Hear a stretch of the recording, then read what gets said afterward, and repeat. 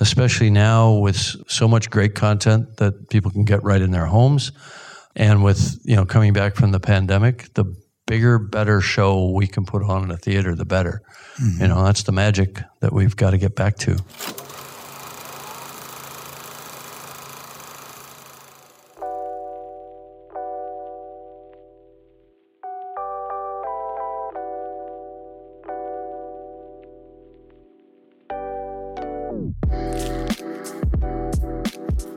Hello, and welcome back to The Director's Cut, brought to you by the Directors Guild of America. This is our 400th episode of The Director's Cut, and we wanted to take a moment to thank the many directors and directors' team members who have participated in our conversation series over the years. We also want to thank you, our listeners, for continuing to tune in to our show and support our members' work, whether for the first or the 400th time. In this episode, audiences are returned to the fantastic world of Pandora in director James Cameron's epic science fiction film, Avatar: The Way of Water. The long-awaited sequel to Cameron's DGA Award-nominated feature Avatar, The Way of Water is set a decade after the events of the first film and follows human-turned-Na'vi Jake Sully, who must find a safe haven for his family when old foes return to ravage their beautiful home and destroy their harmonious way of life. In addition to both Avatar films, Cameron's extensive directorial credits include the feature films The Terminator, Aliens, Terminator 2: Judgment Day, and True Lies, as well as the documentaries Secrets of the Whales and Game Changers.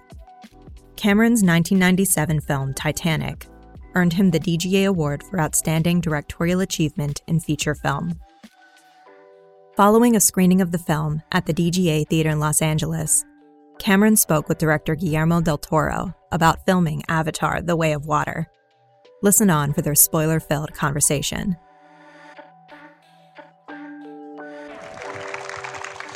Well, this is the second time, but the first time I see it because I hadn't seen it in 3D. Exactly, yeah. And with all the effects finished. It's staggering. I mean, I said it before on one of the outlets of this world, but I'll say it again. Seeing it reminds me of how long has it been since we saw a movie. I think... it's been a dry patch. It's been a dry patch. I think the difference is we are now getting previews rendered, so we get motion but not emotion. We don't get scope, we get effects. There is a thing, this movie is, by the way, a summation of all your movies. A little Titanic in there, in case you didn't notice. Yeah, I'll say one anecdote, and I have many questions, but right when Jim and I have been friends for 32 years, really good friends. He's my brother, and he's been vital in my life and everything, and I used to stay at his house when I didn't have anywhere, no money. Yeah, you just came to the U.S. for the first time with Kronos. Yes, Kronos. And I was making Terminator 2 at the time, and we just hit it off. So full disclosure, we've been pals, so all the nice things he's saying. Yes, but I remember when he finished True Lies, he said, I'm looking for something small to do. And I'm looking for something intimate. And I gave him The Heart is a Lonely Hunter, Carson McCullers. Oh, you should read it. And he says, I want to do a simple love story, which turned into Titanic. That's my version of small. It's small, it's intimate. Right? And I think you've been chasing a family story way from the beginning. And this is a movie that we don't get very often, and I'll say why, because of course there is precision, pulse, spectacle, science fiction, but it's very rare somebody tackles an adventure movie, which is a different scope of film, and it seeks to reassert sort of the basic values, and this is, I think, extremely heartfelt for you, this film. Well, it is, and the family theme. I was teasing around it, obviously, with Terminator, Terminator 2, Aliens, father son, Aliens, mother daughter, but it wasn't from a place of experience. Mm-hmm. But now where I am in my life, I've got 5 kids, 4 of them out the door, one just about to get the final boot in the butt. But, they always come back. So at 55, I called my mom. Yeah. Yes. Yeah. So, what struck me kind of in post, I guess I hadn't thought of it that much before, was that I'd been on both sides of the equation. I'd been the young kind of, troubled or anxious teen that got beat up and nobody understood because I was artistic and my dad was an engineer. He was authoritarian. You know what I mean? So I was on that side of the equation. And then I became the kind of disciplinarian dad that was a director and expected the kids to, do exactly what they were told. And they finally rebelled and we got it all sorted out, after the revolution. But, it gave me a lot of perspective on what the whole parent-child dynamic is, and the tensions there. Tensions between sons and fathers and all that. I'm not saying I lived anything, that dramatic, but enough to be able to write from some kind of authority. And recognize ourselves in there. Yeah. But there's always been something, there's a few really strong peculiarities that you have been faithful to from the beginning. Number one, in these large scope adventures, you always choose a side that is not the status quo. You don't support the structure, the government, the institutions. You go with the outsiders, the rebels. Yeah. Well, I don't know. Maybe that comes from sort of coming of age mentally in the late 60s, early 70s, which was a very chaotic time. Actually reminds me a lot of what's happening right now. There was so much uncertainty in the world, Cold War, nuclear threat, civil rights, rioting in the streets over war and, women's rights. I mean, it was a very chaotic time. It feels a lot like that now. So really thinking of it from an anti-authoritarian perspective, that's just kind of, I think, how I'm wired from that period. But even more deeply for me, you have Terminator, and the hero is a waitress. You have aliens, and the soldiers come in full of bravado, arrogance, weapons, and get taken out, and the hero is a mother figure. The unexpected one. Yes, the unexpected one that the other people sort of don't recognize. And I think Jake Sully is completely underestimated by the powers that be that just think they can steamroll in. Yeah, it's the everyman hero, but it can't be a simple everyman. There's always got to be some kind of a swerve on it, or every woman. And I think that also there are two other things that are remarkable for me: the grit of the way you stage and the way you lay out action, which is extraordinarily clear, but it has more grit. It's not an action movie layout. It always has grit and reality. Well, if you like it, then I like it. But I remember very clearly on Terminator 2, where you did an analysis of the way you did the rear projection, and you said, I include flares because mistakes are extremely important. Yeah, you want to, I always like a bit of a verite feel in the action and a bit of a loose camera, and I really like hand-holding during action just to get that kind of roughness and that instinctiveness.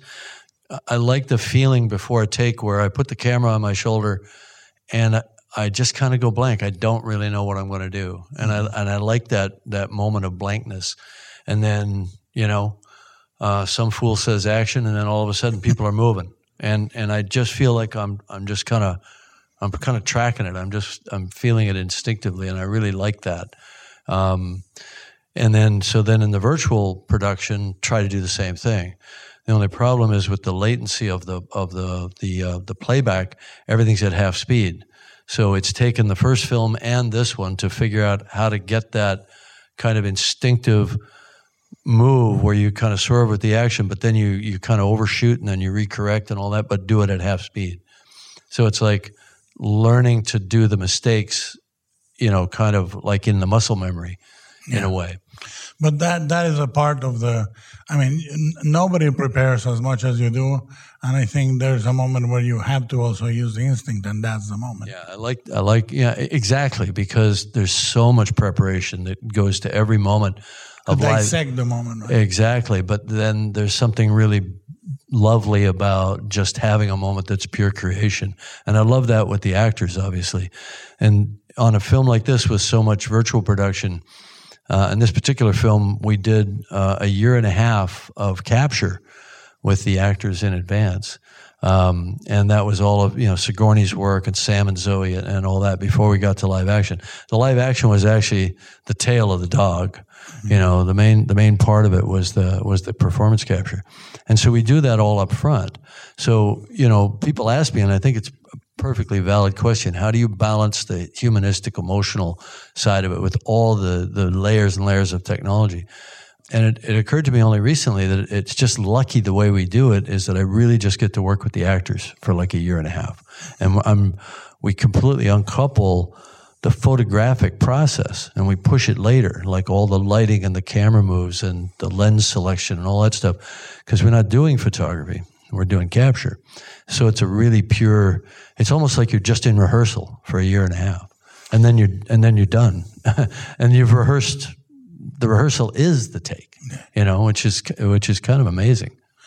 I remember the first time I heard you talking about Avatar was the early 90s. Yeah, that's right. It was 95. 95. Yeah, 95. And to get to the first one was such an incredible push of technology, story, solving a lot of the things that you needed as a sort of ground floor to get in. And then this one, where most everything you built, you either improved or had to rebuild. What we did was the second we finished the first Avatar, we knew it was going to be a big hit by that point. So I'm saying, like over the Christmas holidays in 2010, we just asked the studios, 20th Century Fox, to keep everybody on salary for another 2 months. And they all just wanted to go on vacation. But I said, guys, I want you to write up everything that we did and how we can do it better next time and what the tools are that we need. Now, I hadn't really made a decision whether to do a sequel or not. I wound up deciding to make 3, and then it became 4. Kind of metastasized on us. But I wanted, while it was fresh in their minds, like, how do we do this better? Before everybody scatters to the winds and goes off salary, how do we do this better? And they wrote up, hundreds of pages of like white papers, department by department, on the tools we needed. And then when we regathered a couple of years later, after I was done, doing expeditions and that sort of thing, and doing, indigenous rights stuff and traveling around the world, when we got serious, which was in 2013, we handed all that to Weta Digital and to our own in-house developers. Said, these are the tools we got to create. We got to future-proof ourselves for not just one more movie, but 3. At the time, we thought it was 3. It's amazing the rhythm you have on the movie. It goes faster than most hour-and-a-half movies I've seen lately. The planning of it, you compacted or mixed 2 screenplays that were originally, they were part of 2 and 3, and you mixed them together to... Yeah, it was a weird process. We could never crack the code on the first act. There was just too much backstory to tell. There were too many new characters to introduce, and there were too many events that got us to the reef. Because we always thought we got to get to the reef. That's the end of Act 1. That's the start of Act 2, the new world. The vistas, the things you haven't seen before. And that was just such a critical, pivotal moment. And I just couldn't solve it. We just kept writing over and over, draft after draft. And then finally I said, why don't we just split it into 2 movies, and we'll take this major thing that's supposed to happen in Act 1, put it in Act 1 of the next one. And it was like in one day, it just all fell into place. And, you'll have to see 3 to see what I'm talking about, but it works a treat. So yeah, it was, and by the way, I was staring at this thing for like a year, and you can't call the lightning down. You just have to, one day, it's just, suddenly it just pops into your head, And the other writers were struggling with it as well. And then when I relayed it out, they were like, "Oh yeah, we can do this." It's amazing. Some of the things, obviously, the improvement, the size of the sandbox you created is staggering. Because if the first one was staggering, now you're going planetary. There's beauty in the rigs. I saw a completely new system rigging the neck and the throat and that was extraordinary. That's a really interesting thing. One of the things we discovered is that when you capture facial performance, you do it with a camera right here, and it doesn't miss anything. It's two little HD cameras shooting in stereo, but the face doesn't end at the jawline like you think it does. It ends down here by the clavicles. Keeps going. It keeps going. Right. 3 chins down. But a moment, please. I'm not touching that with a fork. Okay. But what I meant was that the emotion and the sort of the dynamic energy of the face actually progresses all the way down to the upper chest, because there's so many tendons and throat movement and tendons and muscles that fire in the neck, and you're not really aware of it until you really start breaking down and studying how people emote. Mm-hmm. And so we had to start accounting for that, and we had to start building that into our basic algorithms, because the whole idea was to get the humans out of the loop, to get the animators out of the way of the actors, so that there's almost a direct conduit between what the actor did and the finished product, the solve that came through that we could see in our character. Because the character is not the actor. The character's faces are wider, their eyes are 4 times bigger volumetrically. They have ears in a different place. They have tails. The character's different. So the idea is to get the essence of the actor, but I don't mean just the essence in a vague way. I mean everything, every kind of molecule of what they did into that character without any human mediation that would deviate from what the actor did. Mm-hmm. And that was our kind of holy grail. That was our mantra. And part of that was solving the neck. Yeah. Hands and mouth, also incredible improvement, et cetera, but all for expression. By the way, Sigourney Weaver kills it. Yeah, she crushes fantastic. It. And the problem with Sigourney was what we like with the young characters, like Loak, who was a 14, 15-year-old actor when he captured it. He just boomed right through directly. Like the process worked perfectly. But with Sigourney, because she was 69, we had to go from Sigourney at 69 to Sigourney at 14. Then from Sigourney at 14 to the character. So it was a 2-step process, and that threw us for a while, but we finally figured it out. We just did a forensic deep dive to find every picture we could find of her from when she was a kid, and any bits of family video, and even some of the really tight photography that Ridley Scott had done in Alien was really helpful. But once we had a young Sigourney, then we could take that and transfer that to character. But, in terms of her work, we talked about it ahead of time, of course, and she just went into her prep mode as she does. And she just did some workshopping with young girls, 13, 14, 15 years old, and just really keenly observed them and the cadence of their speech and the pitching of their voices and some of their physical mannerisms and so on. And let that sort of take her back. She can describe this better than I can, but she's described it to me. Take her back to her awkward teenage years. And she really related to the character because she's kind of depressed and anxious, and she's feeling that angst that a lot of us go through, and probably most people go through as teenagers. And that's what attracted her to the character, but also the joyfulness. She really has an ecstatic relationship with nature that's beyond a normal Na'vi. Yes. And that's going somewhere. That's all going somewhere very important across the story, and we knew that as well. But and she said, "But I'm not going to do a voice. I'm just gonna unleash Kiri, and whatever comes out, comes out. I'm not gonna, kind of top down try to manifest a voice or something." And of course, she did a voice, but she didn't even know she was doing it. She didn't realize she was doing it until she came back to loop. And I said, "Sig, you sound like you." She said, "Well, yeah." And no, you don't sound like Kiri. You sound like you. So we wound up using the production. Wow. Now, that is one of the things that is extremely moving across the board, not only of your films, but your life. There is, of course, it's incredibly It's staggering to mount a movie like this. There is that myth that, oh, well, there's money. You can give me all the money in the world, say, can you stage the third act or we'll kill you and I'll start measuring coffins, no matter what, because it's staggering what you do, the rhythm, the way you lay it out. But the most urgent thing in all your movies and your life is the need to reconnect with the basics. Right. Not only family, emotion, life, and earth. Yeah. Yeah. Well, there's the connection with the natural world, and we feel that through Kyria and I think through Loak more than we do Jake and Neytiri's characters. Neytiri was the kind of the interpreter of that for Jake in the first movie, but she stepped into a different role now. She's the primal mother in this, and it is primal. It's absolutely primal with her and with Jake. You feel that force in them, that their children are so much more important to them than they are. And I think, I've thanked Sam and Zoe for having the thoroughness of preparation to actually go out and have 3 kids each. I thought that was really above and beyond. It's beyond method. Yeah. The birth control method. Yeah, yeah, exactly. Yeah.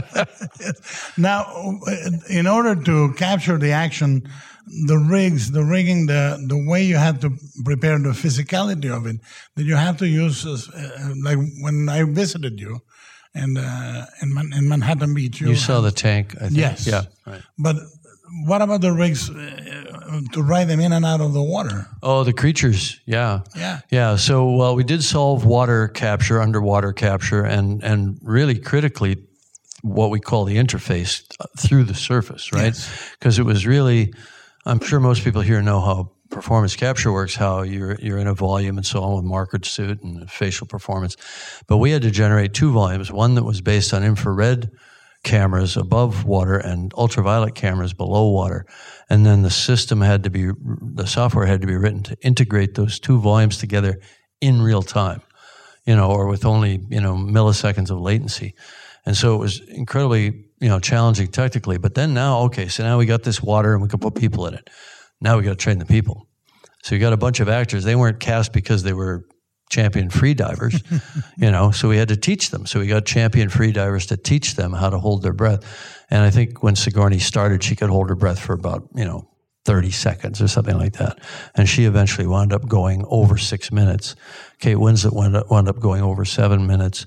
Even the kids were up in the 5-6 minute category because it's all mental, right? And actors love anything that they can latch on to for preparation for their characters, and that kind of exercise, that kind of Zen mental exercise where you actually control your physiology and slow your heart rate down and all this other stuff.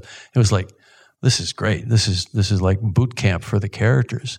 They loved it, and we took them in the ocean in Hawaii and let them practice their free diving and scuba diving on real reef ecosystem, so that they could remember that beauty and that transport that they felt in that moment and bring it back into our austere tank environment. I think that made a difference. But you were asking about the creatures. So we built sort of creature mock-ups that were powered by water jet propulsion, and they could literally fly out of the water, scream along at like 20 miles an hour and dive back in. And the first few times we tried it, just peeled people off, just like you see in the movie, just ripped them right off. It was hysterical. And then we had to figure out, no, they enjoyed it, they said. Or so they said. So we were out in the Bahamas racing around with these critters, trying to figure out how do you ride a creature. You're not going to ride it like a horse, And then once you figure out some cool posture that looks good and actually works, then how you're going to handle weapons, how you're going to deal with spears and things like that. So there's a lot of R&D that went into it, and then we had to teach the actors how to do it. And, once again, this was just all training. It's all grist for the mill, and they really enjoyed it. About you'll have to ask them to see if they really enjoyed it, because they're actors, so you never really know. About 7 or 8 years ago, I saw your art, the art room. Oh, yeah. And you had already 90% of those designs sold or about to I think I walked you through all the way to the end of movie 5. All the way, yeah. It was all designed. Even before it was finally written, it was all I know designed. what happens, by the way. I won't tell. It would kill me. But I'd have somebody else do it. They would never find you. You walk me through that, and then we are in a place where we all plan. We are used to prep. We're used to shoot. But this is times 100. When you showed me the art room, then you had to solve sets. You broke down how much was interactive with real actors? Yeah, we built a lot less than we did on the first film. Mm-hmm. And it really struck me, if I was making Titanic now, we'd probably build about a quarter of what we built on that film. You got to have something to hang your hat on, and for the actors and so on. But the set extensions become so natural and so easy to work with using the simulcam system. I don't expect most folks here or other filmmakers to want to run out and do a virtual production film that's entirely performance capture necessarily. But the tools that we improved on the new film around simulcam, real-time composite on set, is such a godsend. It's just such a great tool to work with, where you've got right there on the monitor is the shot as it will appear in the movie, more or less. I mean, it's a lower resolution, obviously, but you can see the interaction of the live actors and the captured characters that might have been captured a year or 2 years earlier. But you get all your scale relationships. We figured out how to do eye lines with a motorized eye line system, but it's all right there. And the key to it was what Weta called real-time depth. And the real-time depth is actually a moving depth map that allows everything to interact with each other. And we're not using blue screen or green screen. There's no alphas. It's done volumetrically. It's actually pixel-based and volumetric. So characters, you can walk right through the CG character, and you can actually put your hand into the CG character and look at it on the monitor. And that's how the puppeteers that are doing the eye lines are figuring out where to be. They just put their face in there until they line up. And so it's kind of centimeter accurate. It's really unbelievable. And we became complete junkies to this system. We were completely reliant on it. When you, every time you go, you take the field, every time you put all the chips you have in that number, every time you never say, well, I'm going to do a little love story. Yeah. You end up doing everything, and you're pushing here new technology, 3D, the high frame rate, things that you believe in terms to deliver the experience. It's total overcompensation. I'm just trying to put the best show that we can up on the screen. So I'm always thinking, well, maybe the script's not strong enough. Well, we'll make the show better, It doesn't mean we don't work hard on the script and work hard on every part of it, but I just feel like, especially now with so much great content that people can get right in their homes, and with coming back from the pandemic, the bigger, better show we can put on in a theater, the better. Mm-hmm. That's the magic that we've got to get back to. To come back to the theater. To come back to the theaters, yeah. Because I've been thinking about this whole theater thing, plenty of time to think about it. And, there's this kind of myth out there that we all give lip service to, that it's a communal experience. Yes, it is. But if you really want a communal experience, go to church and sing with the choir. Mm-hmm. You know what I mean? That's everybody participating communally. I would submit that in a theater, people around you are kind of more annoying than helpful to your experience.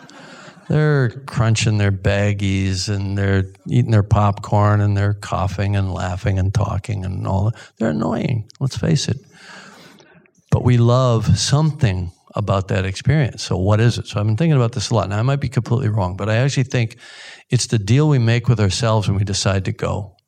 And that deal is to put down the remote and let the movie dominate us, right? And we just open to it, right? We're not going to do it with every movie that comes along. We've got to know that it's something that's worth our time. Yeah. That's worth us showing up as an audience, meeting the movie halfway. And then we allow that film to have more impact on us. So we got to kind of check it out in advance, because it could be strong magic. Right? But that's the deal we make with ourselves. So we put the remote down. And the social contract with everybody else in the room is the movie doesn't stop. The movie doesn't stop for you. Yeah.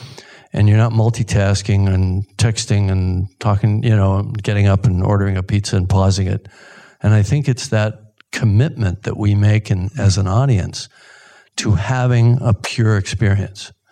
And then I think, now you might cry. Now you'll laugh harder. You'll feel more tense in the action than you will in the home setting. It's just a different setting. That's why we need to have it. I mean, I might be completely wrong about this, or that might be just a part of it, But I actually think it's the part that people haven't talked about enough. Yes, TV is a housebroken pet, and cinema is a goddamn lion in the garden. Yeah, exactly. You go see it through the window. Yeah, exactly. Yeah, it doesn't serve you. It's dangerous, right? Yes, and I think that in the other thing is, we talk about the size of the screen, but it's also the size of the ideas. I think that is vital, that we have people like you that are coming in and directing. And the size of the ideas but I really love the fact that you commit to deliver this size of story, the thing that inspired you as a kid, inspired you as a young filmmaker. That's where it's coming from, right? Yeah. It's that feeling that we had sitting in a theater and then just wanting to do that and wanting to recreate that for somebody else that's coming along behind us and maybe inspire somebody else the way I was inspired when I saw anything from 2001: A Space Odyssey to Dr. Zhivago. Actually, that was a movie that had a huge impact on me when I was 17. And that wasn't special effects. Mm-hmm. And, it wasn't space. It wasn't science fiction. It wasn't all the things I thought I liked.